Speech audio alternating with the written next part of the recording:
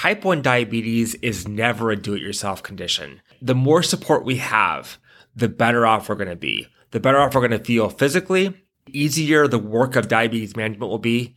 And also, we feel less alone. We feel like we have people in our lives who are walking the path of diabetes with us. But in order for that to happen, you have to be willing to accept support. You have to be willing to come at it with some open arms. Welcome to the Diabetes Psychologist Podcast. I'm your host, Dr. Mark Heyman, and I invite you to join us as we talk candidly about the emotional challenges of living with type 1 diabetes. We'll give you actionable strategies to help you face these challenges head on, reduce your stress, and most importantly, live a full life without letting diabetes get in the way.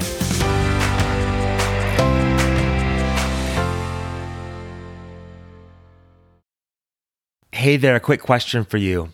Does type 1 diabetes make you feel stuck? Do you feel like type 1 limits you and makes it harder to do the things that you want to do?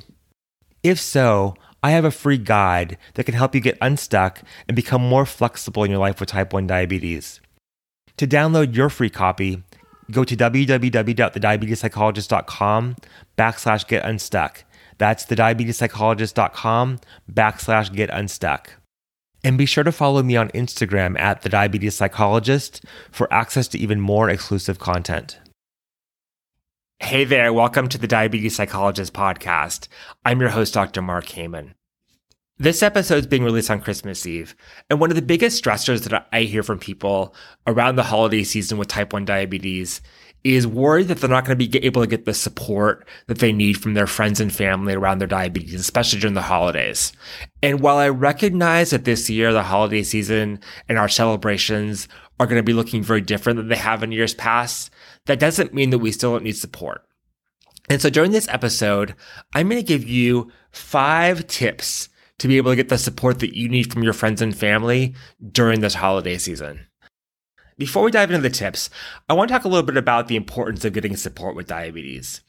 You know, it's so easy for us to feel alone with our diabetes, especially when we have friends and family who don't have diabetes and don't really understand it. And so I think it's important that we recognize if you feel like no one understands what you're experiencing and that you're the only person who feels this way, life with diabetes can be a pretty lonely place. And so finding ways to get support and feel supported by those around you can be super important to keep you motivated, to keep you upbeat, and to make sure that you're living your best life with type 1 diabetes.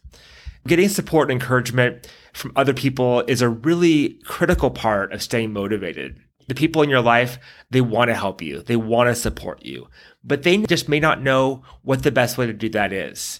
And so by helping them to understand what you're experiencing, what you're feeling, and what support you need, that will give them the tools that they need to support you, which will help bring them closer to you, as well as help you give the support that you need so that you can manage diabetes well, enjoy the holidays, and feel like you have a team around you. So without further ado, let's dive into the tips. Number 1, ask for what you need and be explicit about what you need. Now, this tip may seem really obvious, but I think that it's the most important one. I think that people in our lives, they want to help us. They want to be there to support us, and they want to be as helpful as they can. But I think if you asked a friend or family member what they could do to support you, they probably wouldn't know the answer, or they would probably offer support that's not very helpful for you.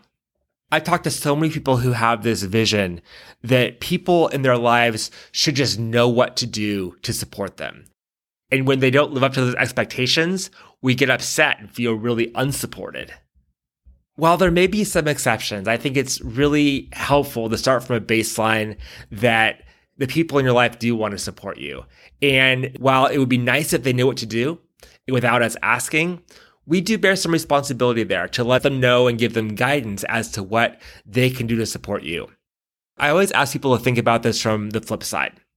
If someone were to come to you and say, hey, I need your support, and this is exactly what I need you to do to support me, I'm sure you'd be happy to do that. And the same thing holds true for people in your life. If you go to them, you let them know exactly what it is that you need, as well as what it is that you don't need. Everyone's going to feel empowered and more comfortable in supporting you. think of all the times in your life when someone has given you unsolicited advice about your diabetes, asking you, should you be eating that? Or what's your blood sugar right now? Or, trying to be helpful when they're really not. Usually when that happens, people aren't being malicious. They're not being nosy. They're just trying to help, and they're trying to help in the best way that they know how. And oftentimes when that happens, it's not very helpful. But they would probably love some guidance as to what they can do. So if you're multitasking right now, stop. Write down the top 3 things that you would like your friends and family to do to support you with your diabetes. They could be big, they could be small, it doesn't matter. But they need to be concrete and they need to be very, very clear. I was thinking about this the other day for myself. One of the things that my wife does where I really need the support, when we go out for the day and we're maybe hiking or at the beach, she always has some glucose with her. I usually do too, but it is really, really helpful for her to have that backup. And that's what she does to support me. And I let her know that. I let her know how helpful that is for me and how that's one way that she can support me. But when she asked me what my blood sugar is and asked me if I took insulin for the food that I ate, that's not helpful. And I've also been very clear with her to let her know that that's not a very good way to support me. But remember, there's no right or wrong way for you to need support. You need to be able to ask for the support that you need. And what works for me may not work for you, and that's okay. When you can be clear with the folks in your life about what you need and how they can be helpful, everybody wins. And that leads me to my second tip, setting boundaries with people in your life around your diabetes. While setting boundaries can feel like you're pushing support away, actually, setting boundaries is one of the best ways you can get the support that you need from other people by letting them know what is okay and what is not okay in their actions towards you. A boundary is a guideline that you set that helps people understand how you want to be treated and how they can best behave around you. And boundaries are really important in our diabetes management. I think it's important to note that for a lot of us, our boundaries around diabetes with other people, they change over time.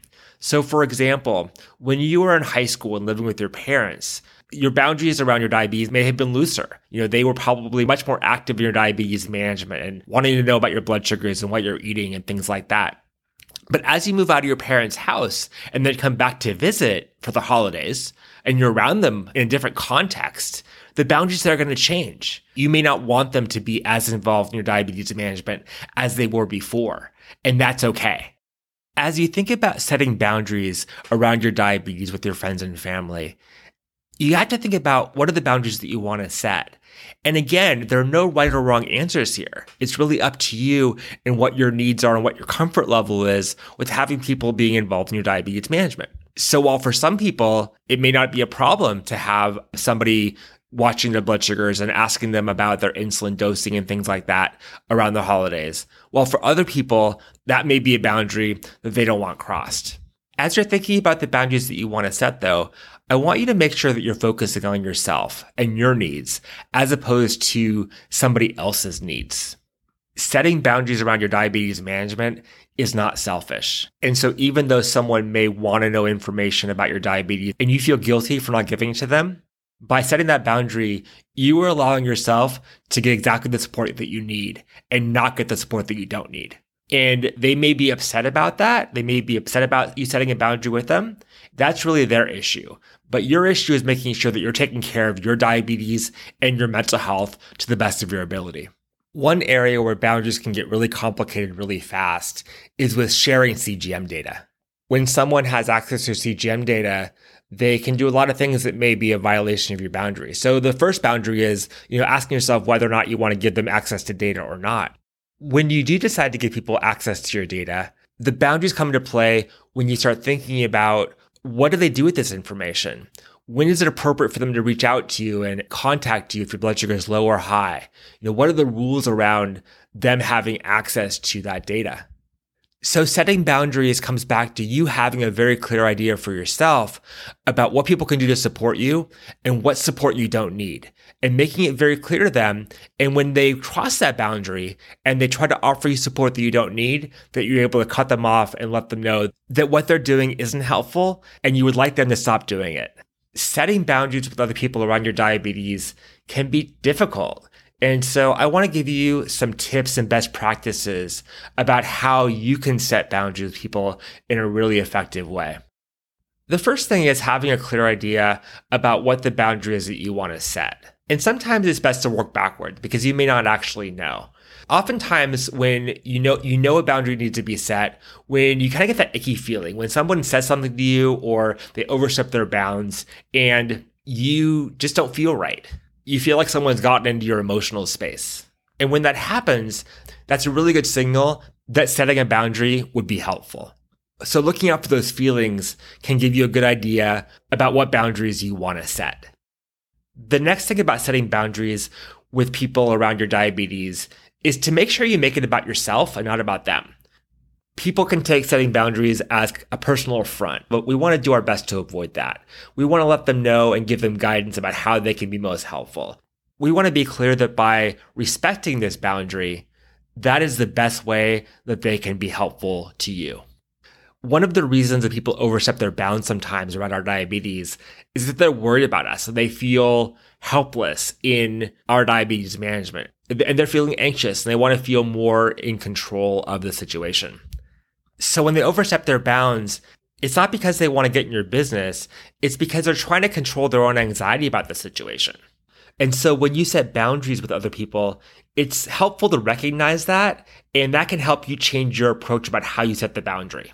And finally, I want you to recognize that your boundaries can change over time, and that's okay. So don't be scared to reestablish your boundaries and make new ones or take away old ones from people around your diabetes whenever it's appropriate. Your boundaries are yours, and you have the right to make modifications to them anytime you want to. Tip number 3, provide your friends and family with as much education as you can. As I talked about when it comes to setting boundaries, one of the reasons why people push boundaries is because they're feeling anxious.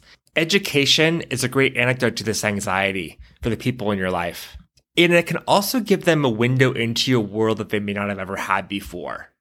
Whenever I tell people about the work that I do, they're usually really surprised. They never had any idea that living with diabetes was much more complicated than just taking insulin, eating healthy, and exercising.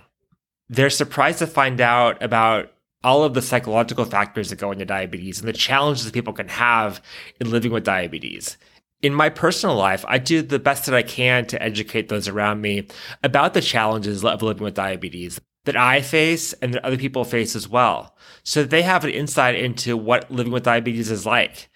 Not only does that help reduce their anxiety about me taking care of myself, but it helps them understand the support I need and why I'm asking for the support that I'm asking for.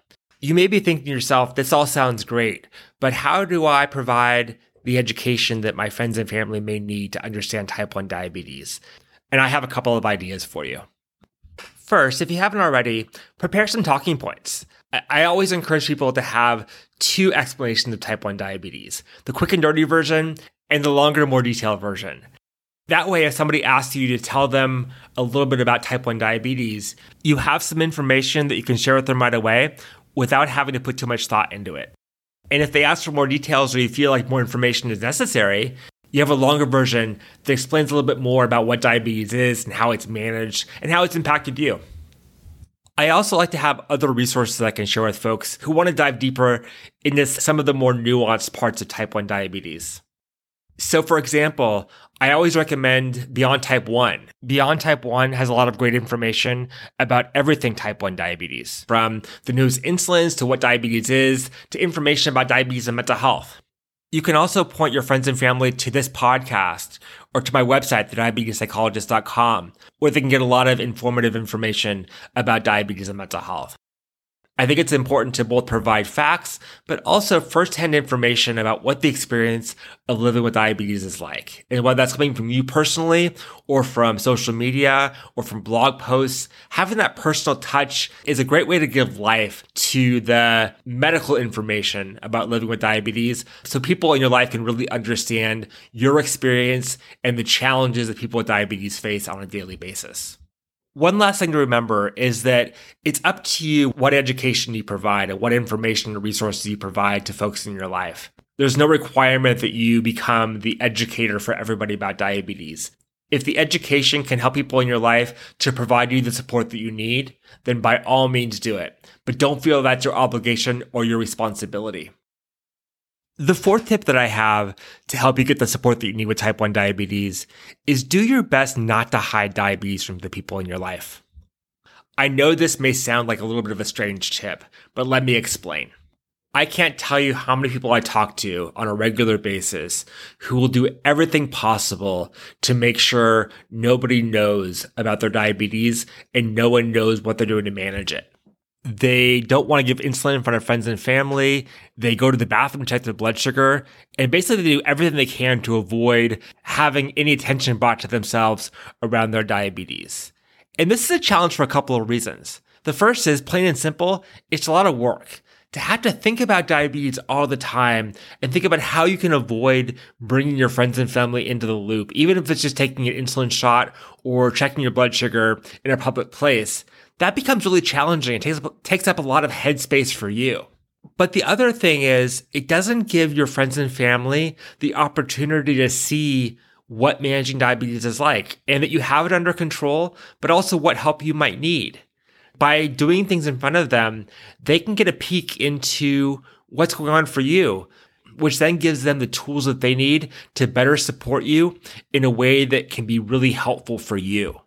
So if you find yourself hiding diabetes from your friends and family, I would encourage you at some point in the near future to do some experimentation. Try things a little bit differently and try to giving yourself an insulin shot, checking your blood sugar, doing all those things without having to be away from other people while you're doing it. And I think you might be surprised. You may be surprised at one, how easy it is, how what you were worried about didn't actually happen, but also how supportive other people around you might be when they get a peek inside of your life with diabetes. It also gives you a chance to find out if it's not a good idea. If people make fun of you or make comments to you that aren't supportive, then by all means, find another place to manage your diabetes. But I think that for most people, they're going to find that people don't really blink an eye, and it gives them the opportunity to get some really great support they may not have had before. And now we're at tip number 5, our final tip. And this tip is be willing to accept support. I know that for a lot of people with type 1 diabetes, they feel like they want to do it on their own. They feel like they don't need anybody's help. But I know from personal and professional experience that type 1 diabetes is never a do-it-yourself condition. That the more support we have, the better off we're going to be. The better off we're going to feel physically, the easier the work of diabetes management will be. And also, we feel less alone. We feel like we have people in our lives who are walking the path of diabetes with us. But in order for that to happen, you have to be willing to accept support. You have to be willing to, come at it with some open arms. I always think about people who don't want support as having their arms crossed and they're very closed off. And that, while protective and, makes sense, while this is protective, it's not very helpful. It doesn't allow people in. And people really want to help. People really want to do what they can to make your life easier. In order for that to happen, we need to be willing to allow people in. Of course, with appropriate boundaries, and of course, with letting people know exactly what we need. Once people understand those things and what we need from them, then being willing to accept that support and continually give feedback about what's helpful and what's not helpful and how they can better support you will make life with diabetes much easier for you. I can't think of one person that I've ever met who couldn't use some support with type 1 diabetes. Certainly, the amount of support that we need is going to vary based on the person. But I ask that you give accepting support a try and see what happens. If you don't like it, then feel free not to do it anymore. But I'm going to bet that you're going to be surprised about how helpful just a little bit of support is if you're willing to accept it. As we head into Christmas and the new year, I really hope these tips are helpful for you in helping you get the support that you need. I know that asking for support is complicated and not always easy. It's not always comfortable having that spotlight shined on us when getting support with our diabetes. It can be really hard because it brings attention to ourselves and to our diabetes, which is something that most people really don't want. But we also know that support helps. And even if it's not comfortable, it's valuable. So this holiday season, whether it's in person for you or virtual, I would really encourage you to ask for and be open to receiving support from other people around your type 1 diabetes. Here's a quick recap of the 5 tips that I offered today. Number 1, ask for what you need and be clear and explicit. Number 2, set boundaries. Number 3, provide education. Number 4, be willing to manage diabetes in public and don't hide it from other people. And the number 5 is be willing to accept support from other people in your life. They want to give it to you. I always love hearing from my listeners, and I would love to hear from you about what successes and challenges you've had recently with getting support from your friends and family around your diabetes. To get in touch, send me an email to mark@thediabetespsychologist.com or DM me on Instagram @thediabetespsychologist. That does it for this episode of the Diabetes Psychologist podcast. And before I go, I have a quick favor to ask. If this podcast has been helpful for you, I would really appreciate it if you would post a rating and write a review on iTunes. That helps me spread the word about this podcast so others can benefit as well. And just a quick note, as we come to the end of the year, next week there'll be no new episode of the Diabetes Psychologist podcast. But be sure to tune in the first week of January for a brand new episode of the podcast. I hope you have a very happy new year. Thanks so much for listening. For more resources, you can visit www.thediabetespsychologist.com and be sure to sign up for the email list for access to exclusive content. I'm Dr. Mark Heyman, and tune in next time for the latest episode of the Diabetes Psychologist podcast.